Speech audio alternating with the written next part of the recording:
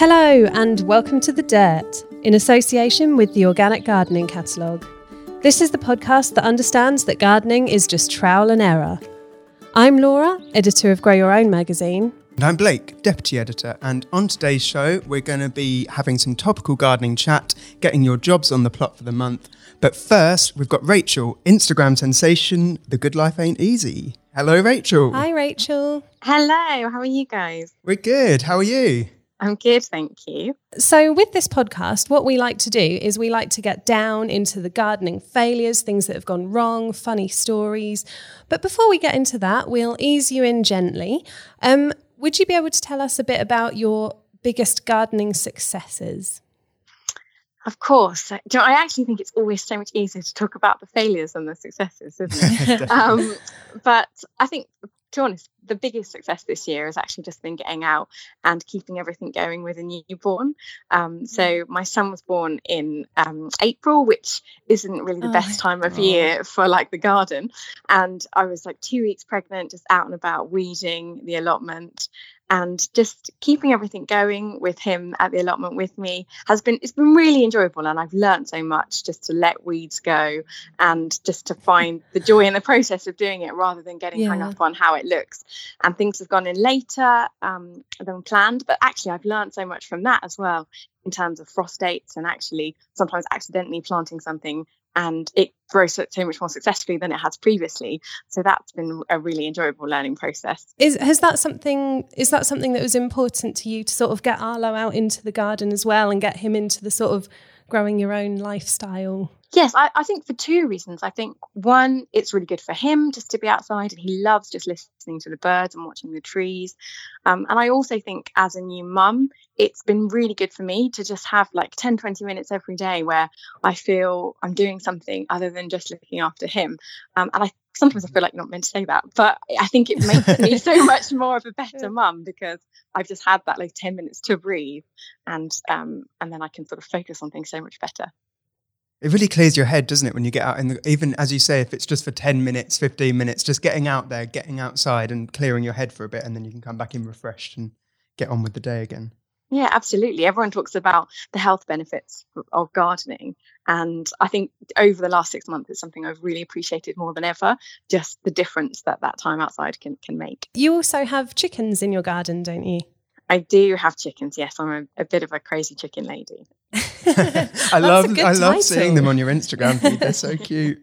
How do you find that works with veg growing? Do you have a lot of crops that have been attacked by the chickens? Do you sort of find a lot of your lettuce leaves and stuff have been eaten by the chickens instead of you? I mean, gardening with chickens is a very interesting experience. They don't come to the allotment with me because it would just be destroyed in about 5 minutes flat. But they're really helpful in that they're not fussy about what they eat vegetable wise. So you can bring back like the lettuce that's been absolutely devoured by slugs, and they're just like, oh yay, extra slugs for us. So that's good. But also just the process of how we use sort of the chicken waste and then taking that to the allotment for the vegetables that's part of our kind of growing cycle, which I think really benefits the soil. So moving it on to the things that gardeners might be less keen to talk about. That's enough of the good stuff. Let's get some of the dirt. What have been any particular sort of gardening failures or things that, haven't gone to plan, but, you've maybe got a bit of a laugh out of it? I think my biggest failure this year has been my inability to grow a gherkin. And I have been trying for 2 years, and I just produce in the Wilds of Roald Dahl snoscumbers. Like, they're just massive. And there'll be a tiny one. So I grew them at the allotment the year before, and really sunny spot, and they were doing quite well. And then overnight, they just turned into these beasts. So I was like, right, this isn't going to work. I'm going to have to take them to the garden, do them in the greenhouse where I can keep an eye on them. And then literally about 30 metres from my back door, and I'll see one, I'll be like, perfect size for pickling. And then honestly, hours later, I feel like it's just massive. And I mean, obviously it isn't happening in that short time frame, but it's amazing. I feel like you need to constantly watch them. So I've just decided, me and gherkins, we haven't got that kind of a relationship. And it's such a shame as well, because they're so good. I know, and I just love them. I want to eat them and everything, but just not homegrown gherkins. So no, they're not for me. Do you think that next year's the year? Or is that it? I don't know. I do have that sometimes where I'll give something a go a few times. So actually, this year was a really bad year for garlic rust for me. And I've grown garlic successfully for quite a few years. I think actually speaking to the Instagram community, lots of people suffered with garlic rust. Yeah, I've heard that a lot this year. That is like one of the challenges of having an allotment where our plots are all very close together. And as soon as someone has, e.g., potato blight, it spreads quite quickly. So if there's rust somewhere on the allotment, guaranteed, if given a few days, everyone will kind of have it. And it was really frustrating because the garlic was doing so well. And I did manage to have a crop. It just wasn't as good as I would have liked it to be. And I was like, right, that's it. I'm giving up. I'm not growing garlic. And then last week I went and bought some garlic bulbs and have planted them. So who knows? I'll probably have a third attempt at gherkins. So with you mentioned that you grow on your allotment and in your back garden. What have been the biggest challenges, would you say, with splitting your time between the two? I think it's much easier to garden at home because it's right there. And I used to always sort of try and direct plant as much as possible because that would obviously save time when I was doing it at the allotment.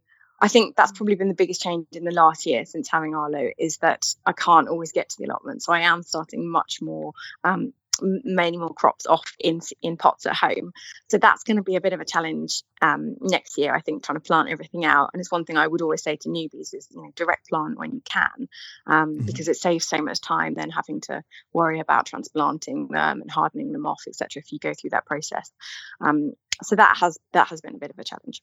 So on the subject of tips, with your sort of tip for direct planting, do you have any guilty gardening secrets, sort of gardening shortcuts that you wouldn't necessarily see recommended in books, but that really works for you?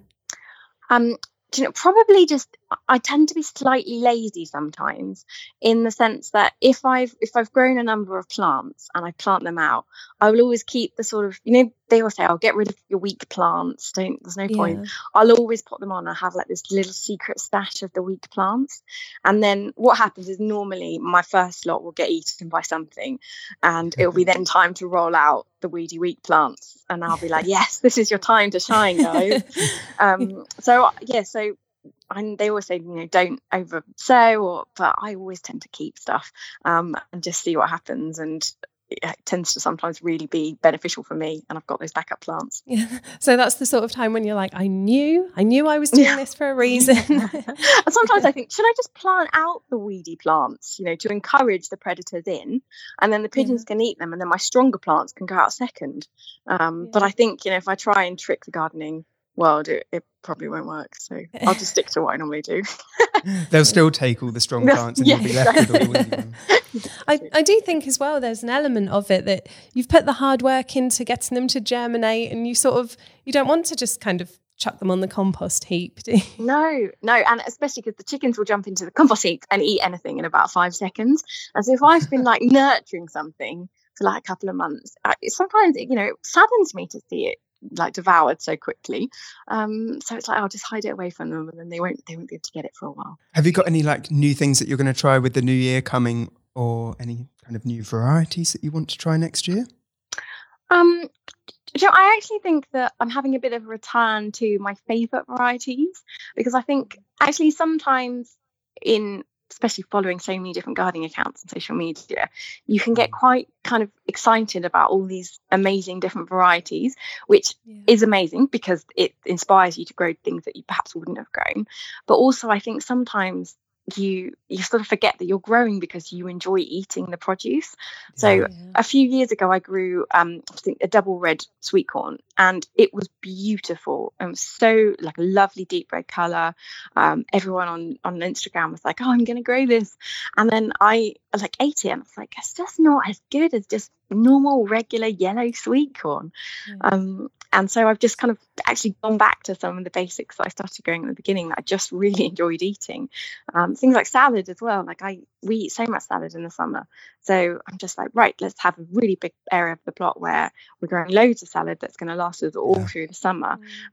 Because I think sometimes you can sort of lose focus on actually the main purpose is because we want to eat what we grow and not have to buy fruit and vegetables. So a little bit of a return to just looking at actually what do we spend our money on and what can we therefore grow and what are we going to eat as a family.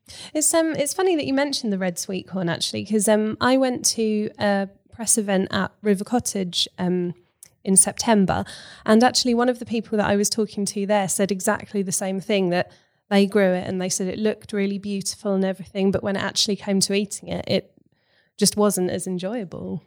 Yeah, and I think there's been a few times I've grown something that I thought, wow, you look beautiful. I bet you're going to taste amazing. And then I've just been almost like a little bit disappointed. I think the exception is squash, because squash can look, really crazy and still taste great. So I'm all for growing crazy different varieties of squash. But yeah, I think it's looking at what we're sort of eating as a family and therefore kind of growing accordingly. Taking it back to basics, making sure that you're getting the stuff on the plate that you actually want rather than just Instagram worthy veg. Definitely. And actually strawberry popping corn I did grow this year. I've grown that for a few years now, and that is one of those sort of vegetables that looks really funky but is great when popped, and I do enjoy growing that. But for me, it'll be regular yellow corn this year, nothing fancy, just something we really enjoy eating. So before we go, we just wanted to ask you, what has been the biggest lesson that you've learned since you've been gardening? A couple of things. One, just look at your space. And everyone does say this, but our plot is really sunny and really exposed. And I don't think at the start I just started growing like salads everywhere, and then in the heat they would all bolt and I'd be like, why is this happening? And it's just actually knowing the conditions and taking time to realize what you can grow where. So for us, corn, artichokes, squash, things that like sun grow really, really well. But I have to think about, okay, how am I going to grow, for example, salads so they don't bolt? So that might be then making better use of space. So we'll grow quite a lot of things vertically. That gives us more space, but B, we can then use the shade under those sort of vertical crops to grow things that need a little bit more shade. So that's how we tend to do most of our kind of salads and greens. So that's been trial and error and just working out on our plot, where are the windy areas, where's the sun coming around, and actually how are we going to use that to grow crops to get the most produce. And I guess they're things that you don't even sort of consider when you're brand new to growing. You just sort of, as you say, you think, love eating lettuce, we'll put loads of lettuce in. And then you really learn that actually planning the wider plot really, really helps get good results. Yeah, and it can be really disheartening, I think, when everyone else says, oh, salad's so easy. And if you've grown loads of salad and then it's bolted all in the space of a week, it can feel quite disheartening. And unless you've got like chickens who, eat all of your bolted salad, you're like, oh, no. So I think, stopping and just planning. And the same in our garden as well. I mean, we sort of transformed all of our garden, but there are plants that we have still moved around. I mean, there's a rose which I think is going to move to its like fourth place this summer, because we kind of go out and we're like, is that the right place for that? Is it getting a bit leggy because it's trying to get to more sun? And so there are things that I think it just takes time, and a garden is never finished. And I think you do have to remember that and just find the joy in the process of it constantly changing and evolving. And that's part of the fun, isn't it? I think that's really sound advice. Yeah, for anybody that's new, just keep going with it and keep trying. Well, it's been great speaking to you. And for anybody listening who doesn't already follow Rachel on Instagram, The Good Life Ain't Easy. Well worth a follow for lots of inspirational pics. The Good Life Ain't Easy.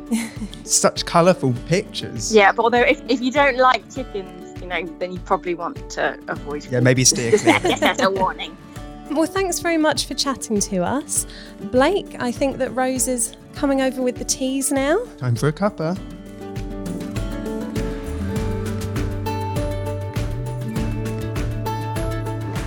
So here's your tea. Thank you. And Blake, your back. Brilliant, thanks. I have something else to bring to you today, and it is Trimbot, the gardening robot. Oh. Yes, so scientists at the University of Edinburgh have developed a self-navigating automated gardening robot called Trimbot, which I'm guessing stands for trim and then bot, because one of its main jobs, I mean, they didn't say that, but that's just what I'm thinking, or it should be anyway. Yeah. One of its main jobs is to Trim Bushes. It has a 3D mapping and cameras to move around your garden, performing tasks with tools, including pruning roses, trimming bushes, and even mowing your garden lawn. So, wow. It sounds so futuristic. Exactly. And I think it's been designed so in the future it might be used to control sort of communal gardening spaces and also help people who might struggle to do their own gardening in the garden. Yeah, it's very funky and some photos of it. But yeah, what do you guys think of Trimbot? Think it's a good thing?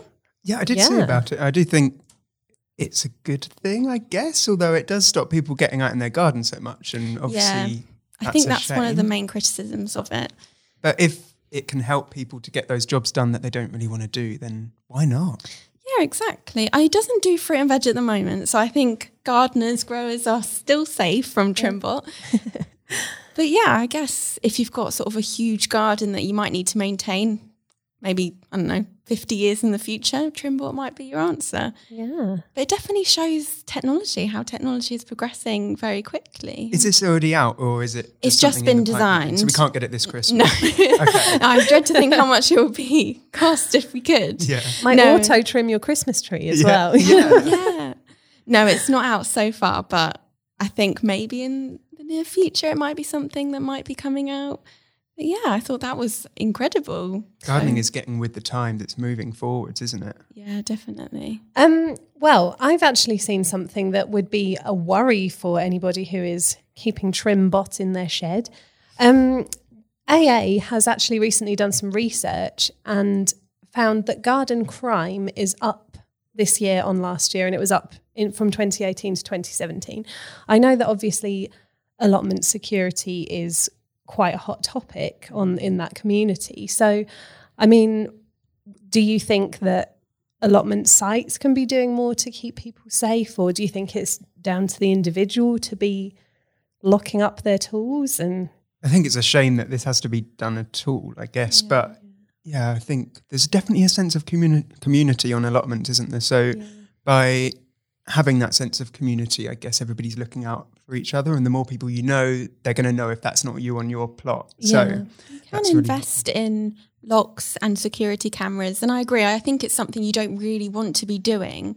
But unfortunately, I don't know if it's just a fact of life that there are going to be these sorts of incidents that happen, and maybe perhaps planning ahead is one of the best things that you can do. Yeah. And I suppose it must especially be a challenge with community gardens and allotments, because obviously the resources there are needing to be out in the open for everybody to use. Yeah. It's just, a shame that this is something that has to come up. But I suppose it's one of the challenges. I did see somebody that had all of their veg nicked as well. Like what? They'd grown, this was in the summer, and they'd grown loads. He'd grown so much stuff, and then hundreds of pounds worth of food. Like show veg? Do you think someone else had sabotaged? I don't think it was to go and win prizes. Just ordinary fruit and veg. Yeah, but it was. I never really think about the monetary value of fruit and veg, but they'd actually calculated how much it was worth and how much he'd lost in terms of money. So that's also something, it's not just your hobby or something that you enjoy. It actually takes a lot out of your pocket when something like that happens. Think of all the water and the products and everything that you're using, how it does add up. I wonder what that person did with all of that stuff. Did they just go and have like a massive feast, or did they like sell it on the black market or something? Buy turnips on the black market. You never know. I feel bad laughing about this guy. No, I know. We do. It is terrible. It would be so disappointing as well, because the sort of the big harvests in the calendar, you really look forward to them, don't you? Like your prize pumpkin or whatever, or your Christmas Brussels sprouts. That's, So do we need more CCTV on allotments or better security? I don't know. How do you tackle that? What do you think, Laura? Oh, I really don't know what the answer is. I mean, I think it's a difficult one, because obviously having an allotment and growing your own veg, you don't always want to be spending out loads and loads of money on the latest security camera or something. But equally, if someone breaks in and steals your rotavator and all your veg, I don't really know what the answer is, but I suppose keep an eye on each other. Look after your allotment neighbours. I agree with Blake that strengthening that community feel is probably one of the best things to do first. Like if you're sort of talking to everyone on the plot, saying, have you seen anything that looks a bit untoward or something like that, then if you just sort of have those conversations get in touch with each other on a regular basis, and then hopefully if anyone spots anything, then you can keep on top of it that way. Look out for one another. Definitely. Yeah. Actually, talking of people breaking in, or not so much people, I read this morning in the Metro that about this bull that broke into somebody's back garden. What? So I kid you not, the bull, named Arnold after Arnold Schwarzenegger, broke in. He head-butted a wheelie bin, left giant hoof marks in the lawn and splattered dung all over the patio. Well, I mean, the dung is useful at least. Well, that's true. So my question to you guys is, what would you do if you woke up and found a bull in your back garden? I don't know. Not wear my red jacket. I think I tried to... Is there anyone you can call in that sort of situation? What do you do? Like, I don't know what the protocol is for this, to be honest. Yeah. What did they do? He said that he called his fiance and then just sat and watched from the house whilst the bull, tore up the garden. So, I mean, yeah, that's not your usual. Pest. Had a real problem with rabbits this week. Yeah. No. So you have to be careful out there. Don't know who's going to break him. And what next? Who knows? Yeah. maybe he was just hungry, needed a little snack or something. Yeah. Maybe fed him. The guy that said this said that they'd had some sheep, that was regular. You get sheep breaking in, but this was a real turn up for the books, something that hadn't happened before. Yeah, that really isn't a normal sort of thing that you're having to deal with on the allotment, is it? But speaking of things that we do need to deal with on a daily basis, if Blake and Rose, you wouldn't mind heading back to your desks and get this magazine out the door, I will spend a little bit of time thinking about the jobs on the plot that you need to be doing this week.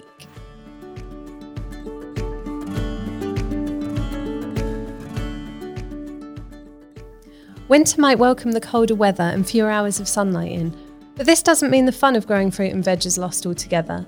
You'll find a full list of jobs in the recent issue of Grow Your Own magazine, but we'll now take a quick look at the top jobs to do over the next week or so in December.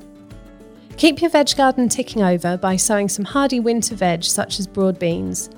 This can be sown in December and will produce a harvest next spring. You can also have fun planting fruit trees and bushes this month, including raspberries, blueberries and blackberries. Just make sure the soil isn't waterlogged or frozen before planting. You'll need to bring your herb plants inside this month. Place them on a windowsill to help them absorb as much winter sunlight as possible. Picking a few leaves at a time and avoiding waterlogged soil will help keep them ticking over. Another task you can do this week is to store parsnips and leeks in containers filled with soil. You are able to leave parsnips in the ground as a light frost can improve their flavour, but watch out for the hard winter frosts as these can freeze the roots into the ground. One way to get ready for next season is having a good clear out in the greenhouse. Order your pots and seed trays and use a brush to clean them out so you're all ready for your spring sowings. Now we've got one for thrifty growers. You can get more herbs from the plants you've already got. Take cuttings from perennials like mint and propagate them undercover. Now is a really good time to start planning your 2020 plot, and it's great we caught up with Rachel earlier and she reminded us that don't just get sidetracked by the things that are beautiful to grow and look good on Instagram, but grow the things that you and your friends and family really love to eat. So thanks very much to Rachel for giving us that timely reminder. That's actually all from us this episode. So thank you very much for listening and happy growing.